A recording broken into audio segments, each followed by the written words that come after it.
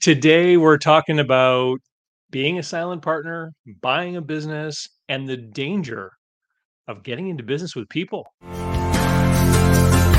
I'm David C. Barnett, and you're tuned in to Small Business and Deal Making, the podcast, YouTube channel, and blog where I talk about buying, selling, financing, and managing small and medium sized businesses while controlling risk. So, if you're looking to take control of your future through buying a business one day, or if you already own a business and you're looking to grow or exit, you've come to the right place. I talk about interesting things, I talk to interesting people, and I answer your questions every week right here. So be sure to hit like and be sure to hit subscribe, and let's get to it. Hey everyone, today I've got a great video that was inspired in part by a comment that was left under one of my other videos, which I would encourage you to do. Leave comments under my videos, and this is one of the ways that I generate ideas about what new videos to create. So, viewer who goes by the handle of Everything by John left a comment. He was watching the video I made called "Fastest Way to 500,000 dollar income." And we'll put a link to that here. Um, and the comment was, excellent video. What do you think is more efficient and profits you the fastest, buying businesses or becoming the silent partner? Now, I have made other videos before about being a partner, providing money to someone buying a business. In fact, I believe there's a playlist about equity investing, both from the point of view of raising funds through finding equity investors and being the equity investor. So you might want to check out that content. Um, but I want to answer this question because I've lately been getting several people that have been booking private calls with me to ask about being an investor in someone else's deal, someone who's trying to buy a business. And it's very interesting. And so, on top of this, over the weekend, I was driving in a part of the city that I rarely go into, and I just happened to drive by a particular house that brought up all kinds of memories from about 15 years ago. So I'm going to tell you the story today, everyone, about Mrs. Wilson. And it's a great story. And like all good stories, it has multiple chapters. So let me bring us back in time to 2006. So 2006 is around the time when I left my career at the Yellow Pages and I started a business with a partner. And what we did is we created a junk removal business. So we advertised, we had a truck that would lift up and dump out at the landfill, and we had all kinds of advertising going on. And so we would go to people's homes and we would empty out their basements or their garage or what have you. So this is the business we were doing, and we got into business, and everything was going just the way you might imagine with any business startup, and we were meeting new clients, etc. So one day we get a call from a house, and it's a lady who says, we've been renovating our new home. We have a whole pile of like construction debris and stuff, and the garbage man wouldn't take it, which they wouldn't here. So I said, yeah, yeah, that's exactly the kind of stuff we do all the time. So we drove by, and this is when I met Mrs. Wilson. So Mrs. Wilson said to me that she was a real estate investor and that she would buy a house, live in it for a year while she renovated it, and then she would sell the house. So here in Canada, if you sell your primary residence, you don't pay any tax on capital gains in the primary residence. And so this strategy that she explained to me is one that I've heard dozens and dozens of times. Many people do this, right? And so they'll live in the house, they'll fix it up, and they're you uh, to put the whole tax thing to the side, it wasn't an uncommon story. So we loaded up the truck with the junk, and her bill came to just under $200. So we presented her with the invoice, and she said, "Well, would you take a check?" And so back in those days, quite a few people would pay us by check, and we had by that point in time accepted, maybe 100 personal checks from people, and never had a problem with any of them. So I said, "Yeah, we'll take a check." So she writes a check, and then, later that week, I made my bank deposit. So all the checks and things, we put them into the bank machine, and everything was just fine. And then things just kept rolling with the business. And about 2 weeks later, we get a piece of mail from the bank, and what it is it's a returned check. because the check didn't clear, it bounced. And back in those days, what the bank would do is they would actually send you the actual check, because you had some options. You could, take it back to the customer. You could ask for a replacement check, or according to the check clearing rules at the time here in Canada, you could take a bounced check and you could go to the bank and pay a third party certification fee and have the check certified. So if there was sufficient money at a later date, you could go to the bank and get the check certified. So I called up Mrs. Wilson on the phone and left a voicemail for her.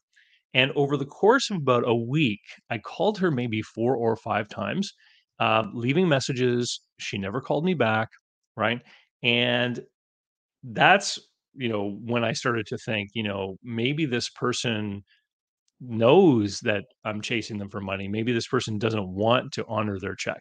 So you could do this, like, I forget exactly what it was. It was like star something, star and two numbers, and it would disguise your caller ID. So I did that and I called her up and she answered the phone, right? And I said, "Mrs. Wilson, it's David, from Junkaway, and I'm calling because, the bank returned the check that you gave me. It wasn't a good check." And she says to me, "Oh, you know what? Um, that's awful. What would you like to do?" And I said, "Well, why don't you write out a new check and just leave it in your mailbox in an envelope with my name on it, and I'll stop by sometime tomorrow and just pick it up from your house." Right? I just wanted to make it easy. I knew that I would be in that part of town. And so the next day I go by and of course I stop and I look in the mailbox and there's nothing there. Right. So then I start the phone voicemail tag game again, and I have to do the same star thing, and she answers the phone. You see, when she can't see that it's me, she answers the phone, right? So I know she's trying to dodge me, and I get her on the phone, and she says, "Oh, shoot! You know what? Yes, that's right. You told me to leave it in the mailbox. I forgot. I mailed it to you." And I said, "You mailed it to me?" And she said, "Yeah, I forgot that you told me to leave it in the mailbox. I wrote the new check and I mailed it to you." And I said, "Where exactly did you mail it?" And she said, "Well, to your address." And I was like, "Which address is that?" Right? Because I'm trying to press her on details. And she says, "It's the address on the receipt that you left with me."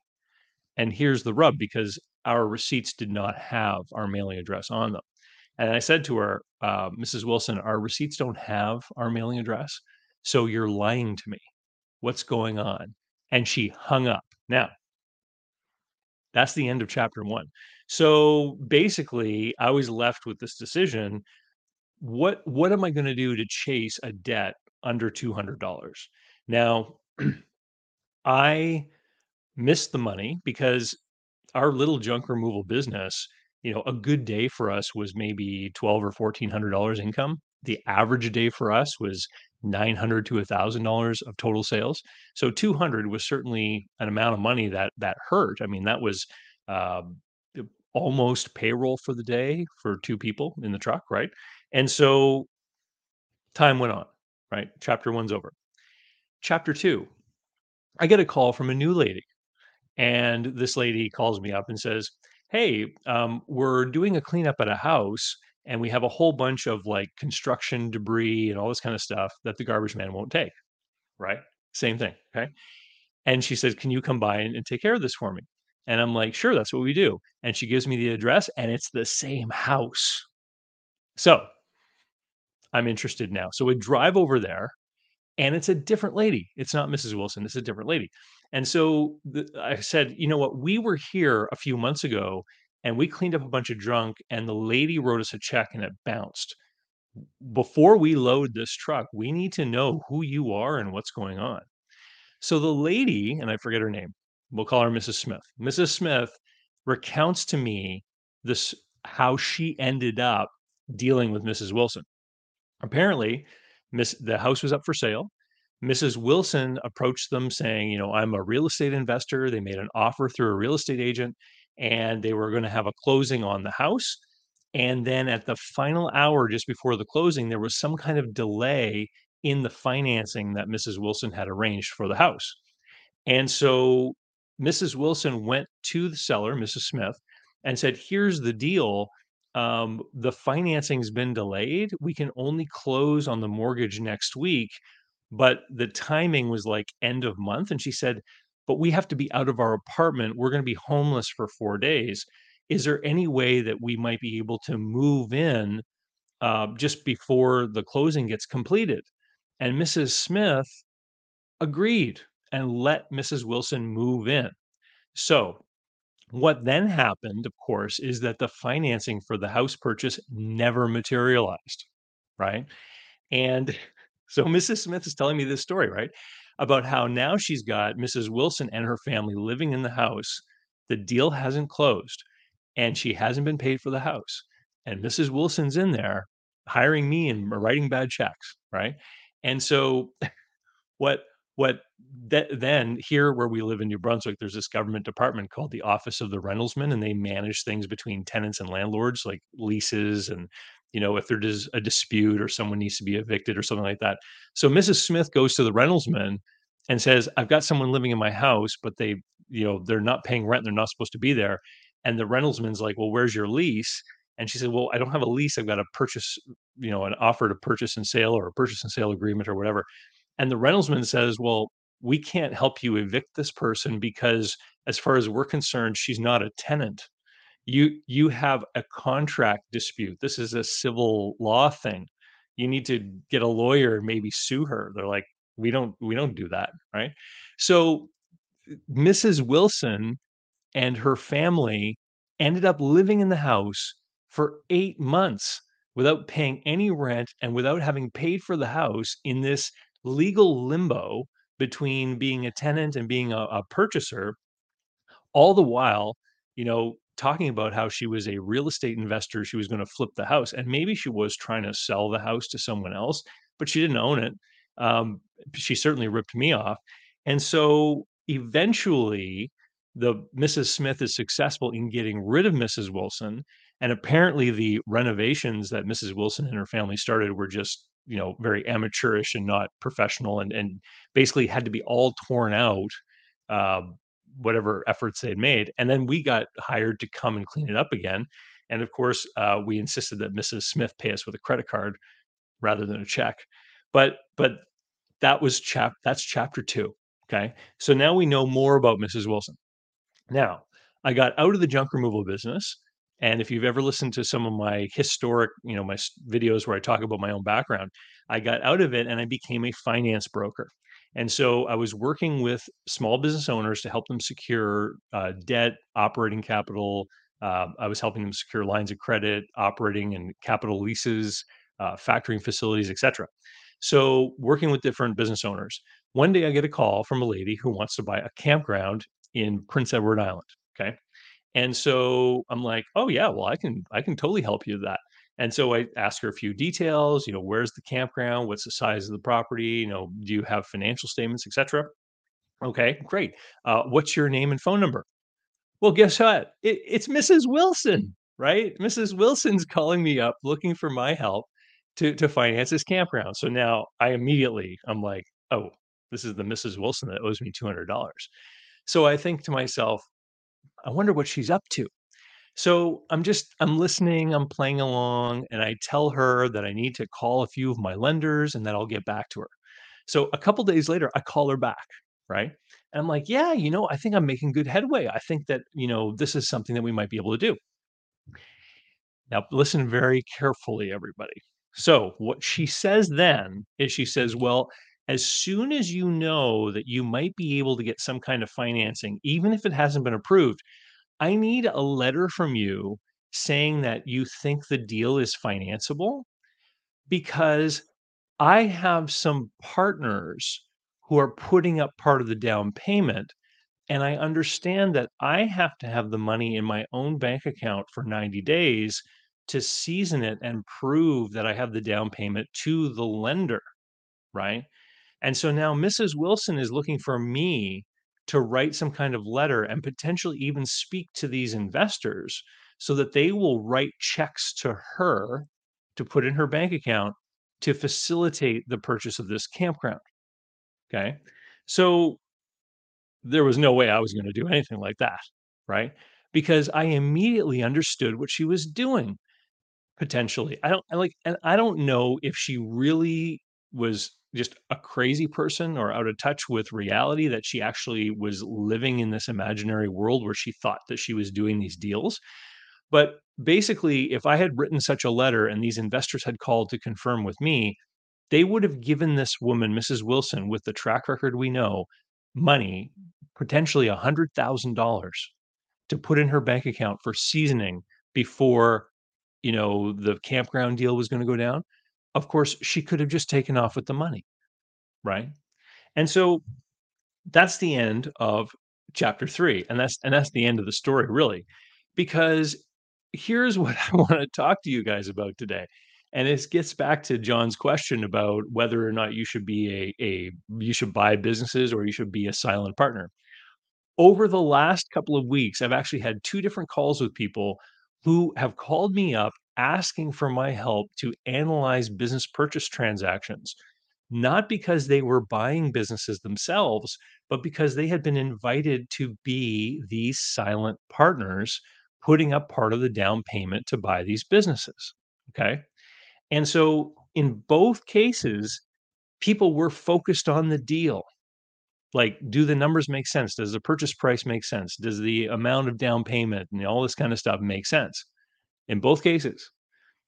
But when they started talking on the phone with me and I understood what kind of situation they were in, I shifted the focus of the whole conversation away from the deal and to the person and how they met the person.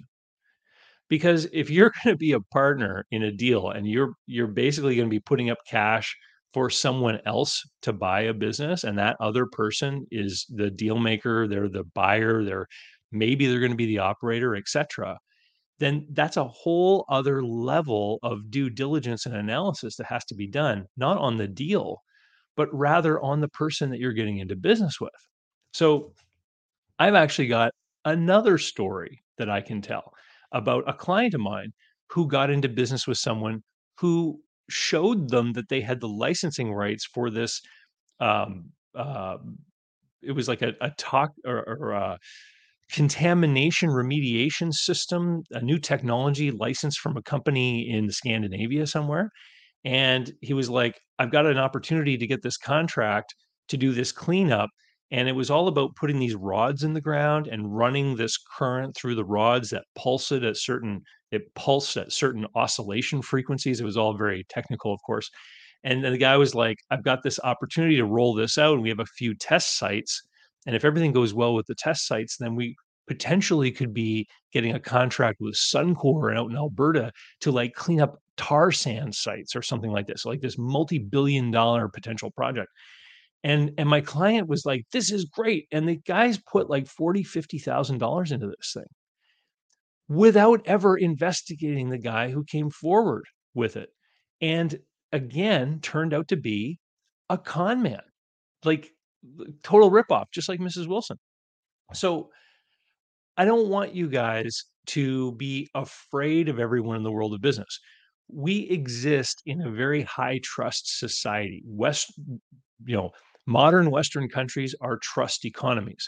So much business is done where people do services or ship products to people and send them an invoice, and they know that almost all the time they're going to get paid for it eventually, right? But there are these unscrupulous operators out there. And you do have to be aware that sometimes you may deal with somebody who is not an honest operator. Or what's worse, people who believe that they're honest operators, but they're just incompetent or incapable of actually delivering on what it is that they're promising to you. So, in one of the cases of these 2 recent phone calls, I was speaking with a gentleman. He met somebody online in an online community of people who are all talking about buying businesses, okay? And so he was approached by this guy saying, "I have an opportunity to buy this business."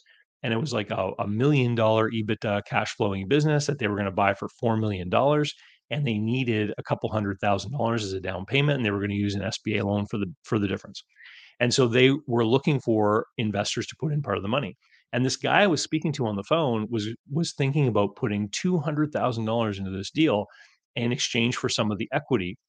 And so he called me because he wanted my opinion on the deal. And I said, "Well, let's back up. Let's talk about your deal as the investor. Let's talk about who this deal maker is. You know, Are they experienced in this industry? Do they know this? Do they know that? Do they know? And the guy knew nothing about the person putting the deal together, basically. It was a stranger he met on the internet, and now he's thinking about giving the stranger $200,000. And then I asked him a few questions about himself. I said, "Great, what's your personal net worth?"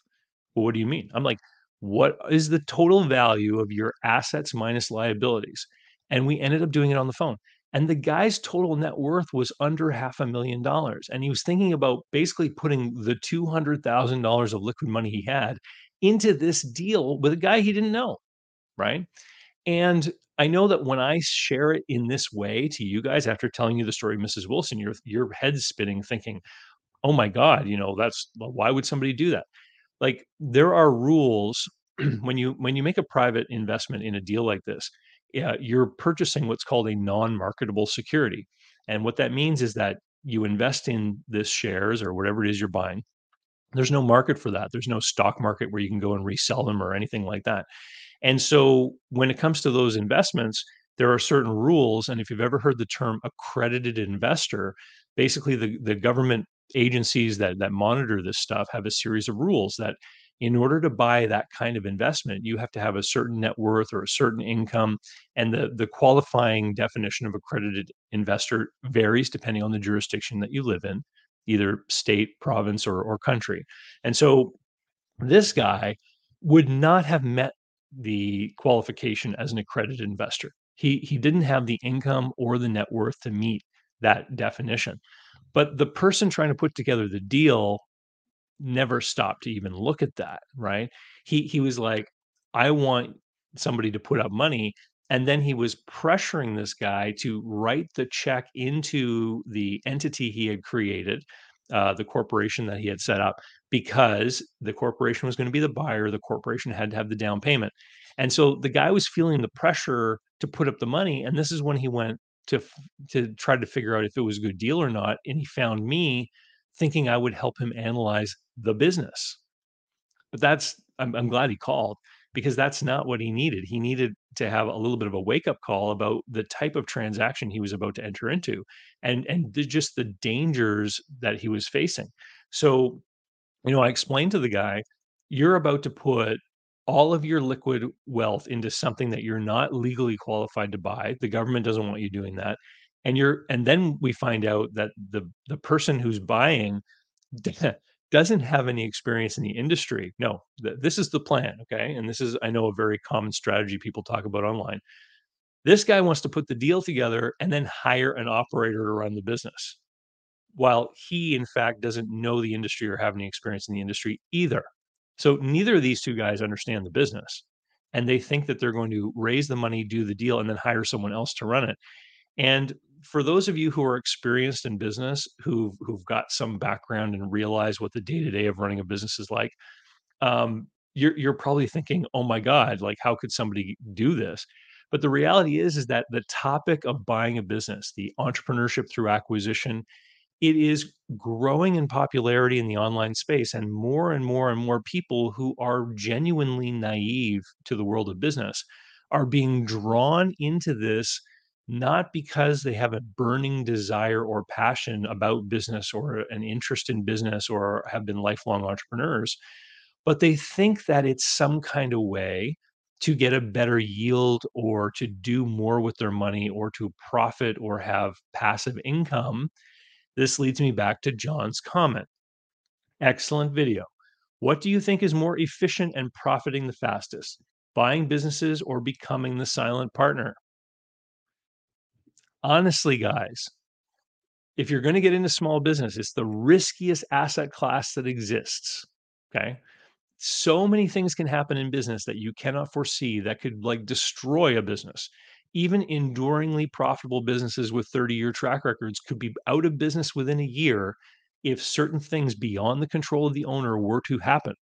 Things that might have to do with government regulation, changes in the general economy, changes, with competition, something as banal as a city taking 6 months to replace water and sewer for the business could destroy the business that's been around for 30 years. I've seen it happen, okay? So, people are, they're focusing on the money, they're focusing on the profits. And that should not be the focus. In general, I would say that if you're going to get into investing in small businesses, you should have some kind of small business background. You should have an understanding of knowing what is going on in the business that you're investing in. If you don't understand what it is that you're investing in, then really you're just kind of being speculative. You're just putting your money in and hoping that everything works out. And to put your money into something to put your money into, a bus being driven by some other person and not taking the time to truly investigate that other person is just another even higher order of magnitude of stress or risk that you're taking. And so I hope today's story can open your eyes a little bit to some of the real dangers that exist out there. There are nefarious characters out there that are plotting to steal your money. There are people out there who are genuinely ill that believe that they are doing something that they cannot do, that they're not qualified to do, that they could never in a million years pay off. But they genuinely, honestly believe that they are doing this deal or doing this thing. And they could be very convincing in talking with you about how they're going to execute. And so, if you want to get into investing, there's a whole world out there about investing. And you can put your money into things that have a long track record. You can, if you want to invest in business, there's publicly traded companies that have various ways that you can exit from if things go poorly. You can sell your stock on a stock exchange, all that kind of stuff. You can be investing with people that have real management backgrounds and histories with the companies that you can investigate, who's the CEO of the big company or whatever. In the world of small business, you really should have an idea of operational stuff. You should know how business functions. You should know how you're going to peek over the shoulder of management and see what's going on in that business.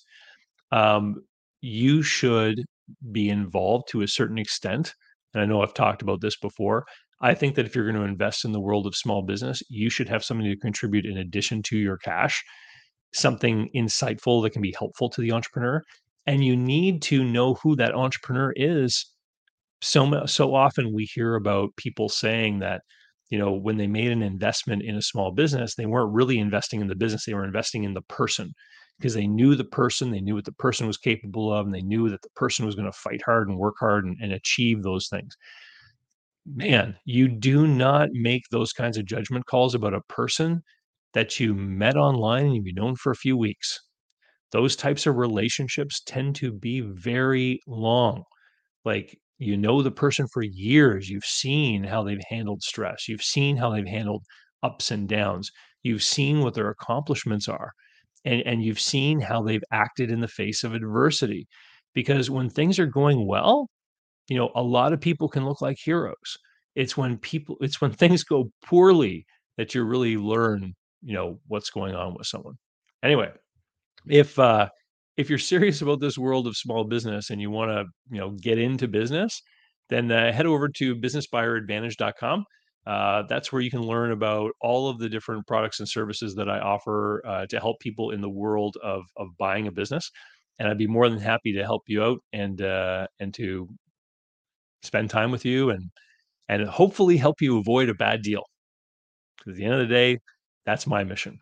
And with that, we'll say, see you later.